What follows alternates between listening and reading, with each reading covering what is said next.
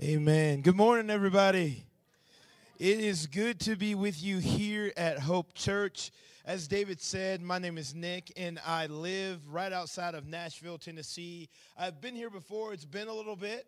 And so for those I do not know, it is good to meet you. A little bit about me. I have three wonderful kids. They keep getting older and taller, which makes me feel bad, but it's okay.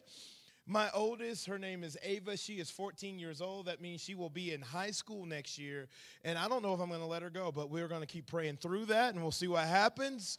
But she is 14. She is bright. She loves volleyball. She started playing track and field. And so she really is lovely, lovely, lovely. And I don't say that because she's mine. I say it because she is. And my oldest son, his name is Jackson. He is 12 years old. He has a birthday next month where he will be 13, so my house will have two teenagers in it. Y'all keep praying for me, please. Keep praying.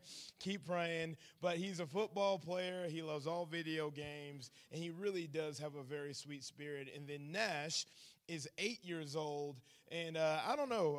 The best way to describe Nash is he is just wide open. That just means he's brave. He'll run into a wall and bounce off. He's just that kid.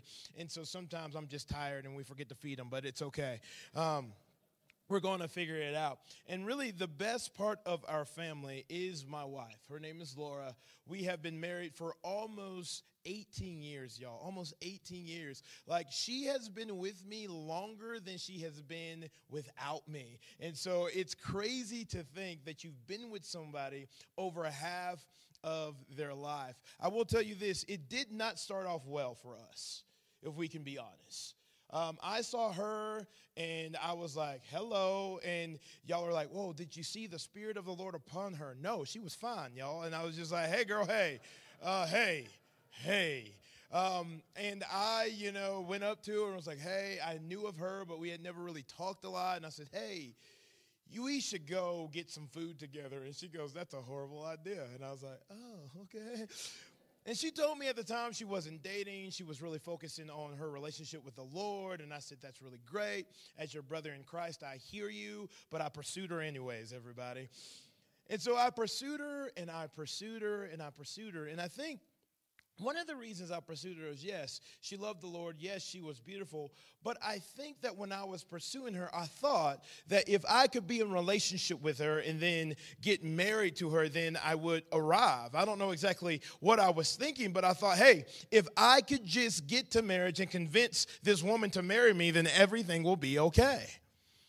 And so I pursued, and eventually, after a year and a half of being in the friend zone, she agreed to date me. A year and a half. And during the course of our dating, she broke up with me 3 times, and that is not an exaggeration. After the 3rd time of breaking up, we came to this kind of agreement like, hey, if we get back together and if we're going to continue to walk together, then we are going to walk towards marriage. We're saying, hey, we're going to walk towards marriage together. And we got back together, and we walked towards marriage. We got engaged. We were engaged for a little over a year. And then finally, the day had come, y'all. I had a tuxedo, I had my friends, we had a pastor to marry us, she had all her closest friends, we had cake, we were about to do this thing. And I remember the day very, very vividly, and I remember seeing her walk down the aisle, and I was thinking to myself, Lord, this is a gift that's walking towards me right now. Out of all the men in the world, she is choosing to walk towards me. I was like, Lord, I'm about to arrive. I'm about to be married. I'm not going to struggle with sin as much anymore. I'm about to arrive. And she walked down the aisle. We cried a little bit. I don't know if she was crying because who she was marrying or it was just an emotional time. But we did that, and then we said, I do. And I remember turning and facing the crowd, and they said, I would like to introduce to you for the first time, Mr. and Mrs. Nick Person. And we walked down the aisle, and everyone was cheering. And I thought to myself, man, we arrived. We went to our honeymoon at the happiest place on earth, they say, Disney World. My feet have never hurt so bad, y'all. And we did it. And what was interesting, the few weeks and months that passed, I learned something about marriage, and I learned something about myself, which I think was very necessary, but it caught me off guard.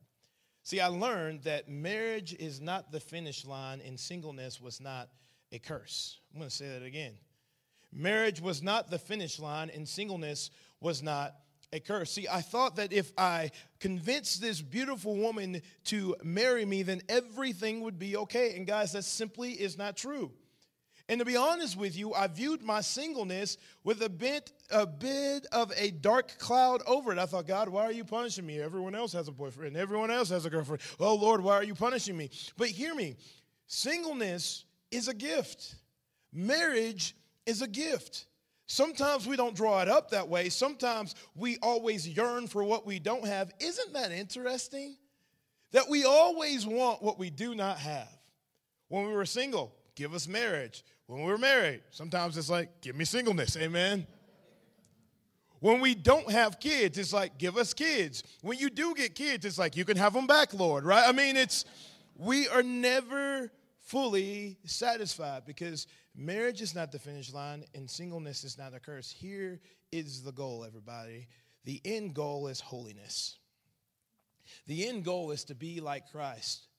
Marriage and singleness are the vehicles, not the destination.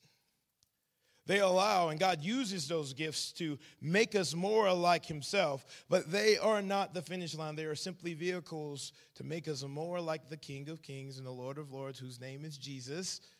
That's the goal. The goal is to be like Jesus. And he will use the gift of marriage and the gift of singleness to make us more like himself.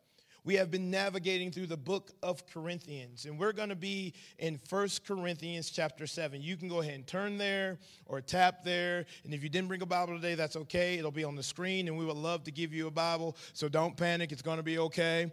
But we're going to be in 1 Corinthians 7, but before we go to 1 Corinthians 7, I want to highlight a verse in chapter 6 of Corinthians that will really set our destination this morning. 1 Corinthians chapter 6, verse 19 says this: Do you not know that your bodies are temples of the Holy Spirit who is in you, whom you have received from God? You are not your own. You were bought at a price, therefore honor God with your bodies. What Paul is saying to this church in Corinth is, hey, you are holy and set apart for what God has for you. You have been called to be holy. It doesn't say, hey, you will arrive if you are married. Hey, you arrive if you are single. No, it says, hey, you arrive the more you are like Christ. That's the goal. You are not your own. You were bought with a price. And so if we can view marriage and singleness through this lens of God is using these vehicles in order to make us more like himself, then I think we will navigate whatever gift we are walking with. There's a pastor in New York. His name is Timothy Keller, and he says this: any person, whether single or married, can never be completely fulfilled without having a relationship with God. Hear me. Your spouse does not fulfill you. If you're a single person in this room right now, let me just go ahead and tell you right now. The spouse does not fulfill you. Right? Doing things your own way will not fulfill you. Only Jesus can fulfill you.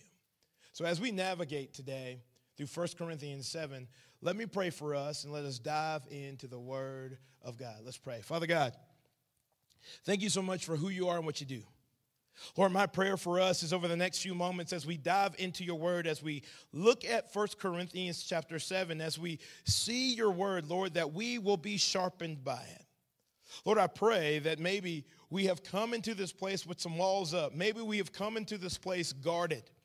Lord, I pray that over the course of the next few moments that you allow those walls to fall down and our guard to be let down so that this truth of your word can take root in our hearts and produce some beautiful fruit. And Lord, I pray that if anything is of me, Lord, let it fall away. But if it is of you, may it take root. So Lord, we love you. Lord, we thank you. And Lord, we pray all these things in your awesome and amazing name. Amen. So Paul is writing to this church in Corinth that is dealing with a lot of similar situations that we're dealing with. We need instruction on life. We need instruction on marriage. We need some practical steps we can take to be more like Christ. And that is why Paul is writing this letter to the church in Corinth. He wants to remind them first of whom they have been called to be in Christ and how to navigate with their brothers and sisters in a way that reflects the goodness of their God. And so as we dive in, and Paul's going to take on the subject of marriage and singleness, and we're going to begin that conversation that he was having with the church in Corinth in 1 Corinthians chapter 7, verse 1. Y'all ready? Here we go. If you're not ready, get ready. Here we are. Now, for the matters you wrote about, it is good for a man not to have sexual relations with a woman. But since sexual immorality is occurring, each man should have sexual relations with his own wife, and each woman with her own husband. The husband should fulfill his marital duty to his wife, and likewise the wife to her husband. The wife does not have authority over her own body, but yields it to her husband. In the same way, the husband does not have authority over his own body, but yields it to his wife. Let me pause. This is talking about mutual submission. Let me say it again. Mutual submission. The man, the husband should be submitted to his wife. The woman should be submitted to her husband. It's mutual submission. Do not deprive each other except perhaps by mutual consent and for a time, so that you may devote yourselves to prayer. Then come together again so that Satan will not tempt you because of your lack of self-control. I say this as a concession, not as a command. Here's what Paul is starting off this part of his letter. He said, hey, remember that marriage is God's idea, everybody. Can I just say that again? Marriage is God's idea. So the inventor gets to come up with the best way to navigate it. Can we all agree with that? As I was thinking about that, sometimes I often have this conversation with God of, God, well, I would have done it differently. Well, God, I know what you say, but God, I would have done it differently. And as I was praying over this, God would be like, Nick, sometimes you treat me kind of like this. He said, Nick, imagine that you invite someone to your house, right? You've decorated it all beautiful. You pay the mortgage every month. You pay for the furniture, the electricity, the heat, the water in the house. And your guest comes to your house and they go, you know what? I don't like how your house is set up. I don't like this furniture. I don't like the temperature. I don't like the wall color. We need to change it. And so they get a paintbrush and start changing it. You're going to look at them like they lost their mind. Amen? Why are you going to look at them in that way? Because it's not their house. They don't pay the mortgage. They didn't pay for the furniture. And they don't pay to keep the lights running. And sometimes in life and also in marriage, we want to tell God how it should be done. Listen, the architect decides the design, everybody. And so Paul is reminding them that, hey, I know you think that you can do sexual immoral things outside of marriage. I know you think that you can do this your way, but I'm telling you, God has a plan for this, and it's a good plan. He is not trying to keep something from us. He wants something for us. He's leveraging marriage to reflect himself and so that we become more like him in the process. I wrote this down. Marriage is a means to make us more like Jesus. I know you might not be an amening group of people, but let's amen. See, I used to think that marriage was meant for my happiness. It's not. It's not. It is a tool or a vehicle that is used to make me more like Jesus. It is a tool that God is using to make me more holy. Because in marriage, I become more selfless in marriage. Because the more I have kids and the more we add to our family, the more I realize it is not about me. Marriage is also leveraged to make us more patient. Have you ever, gentlemen in the room who are married, have you ever said, hey, we're going to go on a date at this time, and you go sit down on the couch and you are ready and you are waiting, and your wife takes her precious time. And you go, man, what is taking so long? And my wife always tells me, I want you to know that I am worth the wait. And I'm like, amen and amen. Marriage should make us more kind. These are all fruits of the Spirit, and God is using the gift of marriage to make us more like himself. It should make us more kind. Let me tell you why. Because the more I see my wife, my wife has become more beautiful to me the longer we have walked together. I see the way that she navigates with our kids. She is so good at that. She's a teacher as well. I see the way she loves other people's kids. I see the way that she deals with me. Y'all, I take a lot of patience. Whoa. That wasn't the place you were supposed to say amen. But I require a lot of patience in the fact that she has forgiven me and loved me in spite of myself just makes me love her even more. Marriage, God is making us more faithful because we know that good, bad, or in the in-between, we are called to walk together. It's not the finish line. It is a gift, but not the goal of this life. 1 Corinthians chapter 7. I wish that you all were as I am, but each of you has your own gift from God. One has this gift, another has that. Now, to the unmarried and the widows, I say, it is good for them to stay unmarried as I do. But if they cannot control themselves, they should marry, for it is better to marry than to burn with passion. That is not very, eloquent, is it? Paul's like, listen, if you can stay single, but if you can't because you can't control yourself, then get married. I'm like, Paul, that's not set up very well. I'm like, Paul, you're not setting marriage up to be very beautiful. But what Paul is saying is saying, hey, for me, it is better to be single. But for you, if you can't be single, if that's not what God is calling you to, then don't be. Don't be. Because singleness is not punishment, but a gift. And let me say that again. If you're single in this room, singleness is not punishment. It is a gift. I kind of think of it this way. I think of a backpack. A lot of y'all like hiking. It makes me tired to hike and even look at the mountains in the background here. But some of you like hiking, and some of you go backpacking.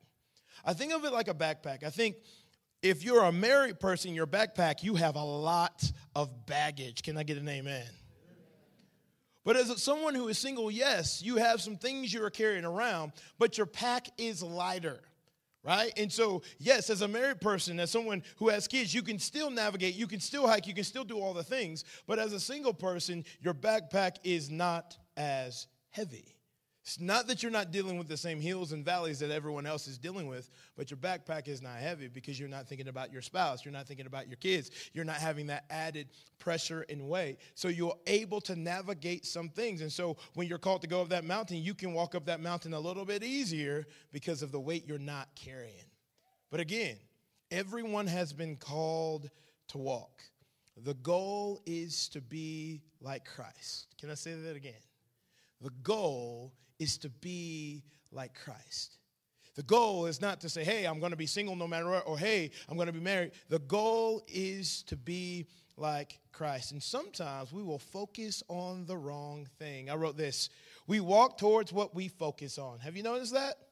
You drive towards what you're fixed upon. And I know y'all don't do this, but when you're texting and driving, I know you don't do this, but when you text and drive, you're not focused on the road, so who knows where you're going? But we will walk towards what we are focused on. And hear me. If your goal and everything about you, if you're single, is to be married, you will focus on that and fixate on that, and that is what you will walk towards no matter what. But the goal that we've all been invited to walk towards is, wait for it, Jesus. That's the goal we have been called and invited to fix our lives upon. Because if we fix our eyes on that, our feet will walk towards what our eyes are fixed upon. 1 Peter, verse 13 of chapter 1 says this. Therefore, with minds that are alert and fully sober, set your hope in the grace to be brought to you when Jesus Christ is revealed at his coming. This is fix your eyes on Christ. As obedient children, do not conform to the evil desires you had when you lived in ignorance. But just as he who called you is holy, so be holy in all you do. For it is written, be holy because I am holy. Listen, if we fix our eyes on Jesus, who is holy, as we fix our eyes and as we walk, we become more holy like the one in which our eyes are fixed upon. That's the goal. Do not set your goal so low as to think it's about your relationship status, everybody. The goal is Jesus. Verse 10, 1 Corinthians 7. To the married, I give this command. Not I, but the Lord. See, Paul is saying, hey, this is straight from Jesus. A wife must not separate from her husband, but if she does, she must remain unmarried or else be reconciled to her husband. And a husband must not divorce his wife. To the rest, I say this, I, not the Lord. Paul's going, hey, by the discernment of the Holy Spirit, I'm not quoting Jesus here, but I think based on the character of Christ, here's how we have been called to navigate. If any brother has a wife who is not a believer and she is willing to live with him, he must not divorce her.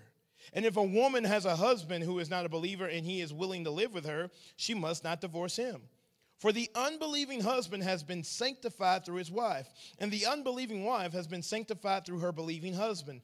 Otherwise, your children will be unclean, but as it is, they are holy. But if the unbeliever leaves, let it be so. The brother or the sister is not bound in such circumstances. God has called us to live in peace.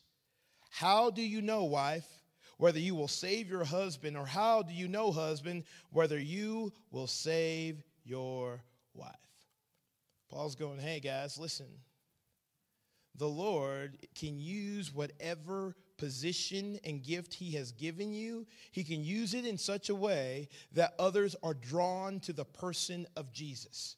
He goes, hey, if for husbands and you're married to a wife that doesn't know Jesus yet, the way you live and the way you navigate can give off the aroma of the kingdom of God, and she could be drawn towards Jesus. And the same is true for the wife. By the way you live and the way you love Jesus, it could give off the aroma of the kingdom of God, and it could draw them to Jesus. Jesus wants to leverage the gift he has given us for his glory. If that's singleness, if that's married, he wants to leverage the gift he has given us for his glory. Let me put it this way. So anybody in the room like chocolate chip cookies? Amen, praise the Lamb. I don't have any, I'm sorry, but I love chocolate chip cookies, and here's the deal. I know when chocolate chip cookies are cooking way before I even get in the kitchen, because I can smell it. I pull into my garage, and I open my garage door, and I can smell the aroma of the cookies. And let me just tell you, whenever I smell the aroma of the cookies, I am drawn in. And so then automatically I'm on this mission to find out the source of this aroma. And I might say hi to the kids and I might greet the wife, but I'm looking for the cookies. The cookies has enticed me because I've experienced the cookies before. And I go, hey, I got to get to the cookies. So I walk into the kitchen and I discover what is giving off this beautiful, lovely, glorious aroma. And if you ask me what my favorite is, I like this oatmeal chocolate chip with some pecans in it. Praise the Lamb. But listen, the aroma is the thing that drew me in. What I think Paul is saying, he's saying this, hey, husbands, wives, single people, your life should give off the aroma of Jesus. That the way you live and the way you navigate and the way that you treat other people should draw people to Jesus. Because they smell the aroma that is coming off of your life, and they want to find the source of that aroma. And the source of that aroma is Christ in you, the hope of glory. No matter what situation or your relationship status is, that aroma should be coming off of your life in such an authentic way that people are drawn in and go, you know what? I smell the aroma. I want to find the source. And the source is Jesus. And here's what's true. If you haven't surrendered your life to Jesus, the aroma is going to be different off of your life. It's not going to be the aroma of Jesus. It might be a pretty good aroma, but it's never going to be that aroma where you go, whoo, that's something different. That's something different. And I guess a question I want to ask you is, what does the aroma of your life smell like? No matter in marriage or singleness, what is the aroma of your life?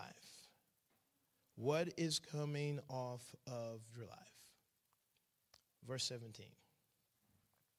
Nevertheless, each person should live as a believer in whatever situation the Lord has assigned to them, just as God has called them.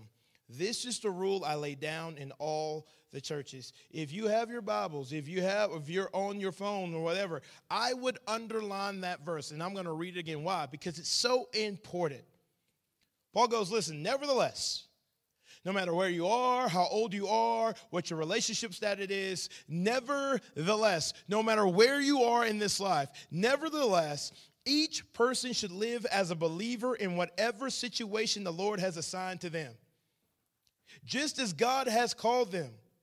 This is the rule I lay down in all the churches. Whatever the gift we have been given by Jesus, we have been invited to reflect the gift giver. Let me say it again. Whatever the gift, singleness, marriage, whatever the gift we have been given by Jesus, we have been invited to reflect the gift giver. Paul says it so beautifully in his letter to the church in Rome. In Romans 12:1, it says this. Therefore, I urge you, brothers and sisters, in view of God's mercy, to offer your bodies as a living sacrifice. So because of what Christ has done on our behalf, we offer our lives as a living sacrifice, saying, Lord, whatever you call me to do, wherever you call me to go, I'm going to do it. Whatever status I find myself in, Lord, I am going to leverage it and use it for your glory. You can have my life because you have given me yours. Holy and pleasing to God. This is your true and proper worship. Verse 2. Do not conform to the pattern of this world, but be transformed by the renewing of your mind. Listen, what Paul is saying and what he is encouraging the church in Rome is don't be like everybody else, be like Jesus. So let me say this. If you are a married person, don't be like every other married person. Be like a married person full of the Holy Spirit who's fixing their eyes on Jesus. If you're a single person, don't be like every other single person. Be like a single person filled with the Holy Spirit, fixing their eyes on Jesus. But be transformed by the renewing of your mind. Then you will be able to test and approve what God's will is, his good, pleasing, and perfect plan. Whatever gift you have been given, singleness or marriage, surrender it and give glory to the gift giver. One of my favorite pastors is a pastor in Texas. His name is Tony Evans. I love him. I have listened to him for a really long time, and he has really been a hero of mine of the faith. And he tells this story about surrender. He tells this story about using and leveraging your gifts for the glory of God. And I'm going to read it because I love this illustration. He says this, I like the story of the chicken and the pig. Both are walking down the street one day when they come to a grocery store with a sign in the window which reads, bacon and eggs desperately needed. The chicken looks at the pig and says, I'll give them the eggs if you'll give them the bacon. The pig stares back at the chicken and replies, no way. The chicken asks, why not? To which the pig states, because for you it's a contribution, but for me, it is my life. Let me encourage you, church, that yes, to surrender is hard, but let us be like the pig who's willing to give his life, who's willing to give his relationship status, who's willing to give their place, their job, whatever it is, as a sacrifice because Jesus gave his life as a sacrifice. Not trying to earn what is free, but to respond to the gift that was given to each and every one of us, because you cannot pay for a gift.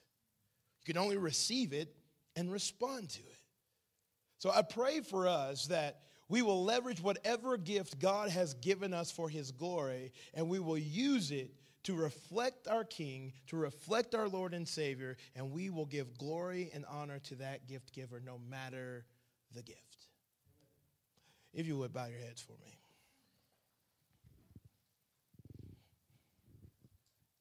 I don't know where you find yourself today. Maybe you find yourself as a married person, or maybe you find yourself as someone who is single again. Maybe you find yourself as someone who has been single for a while, and you have been wondering, Lord, how can I give this to you? How can I surrender this gift that you have given me to you? My prayer for us is that whatever gift Jesus has given to us, that we will leverage it for his glory, because he will leverage the vehicle for our good.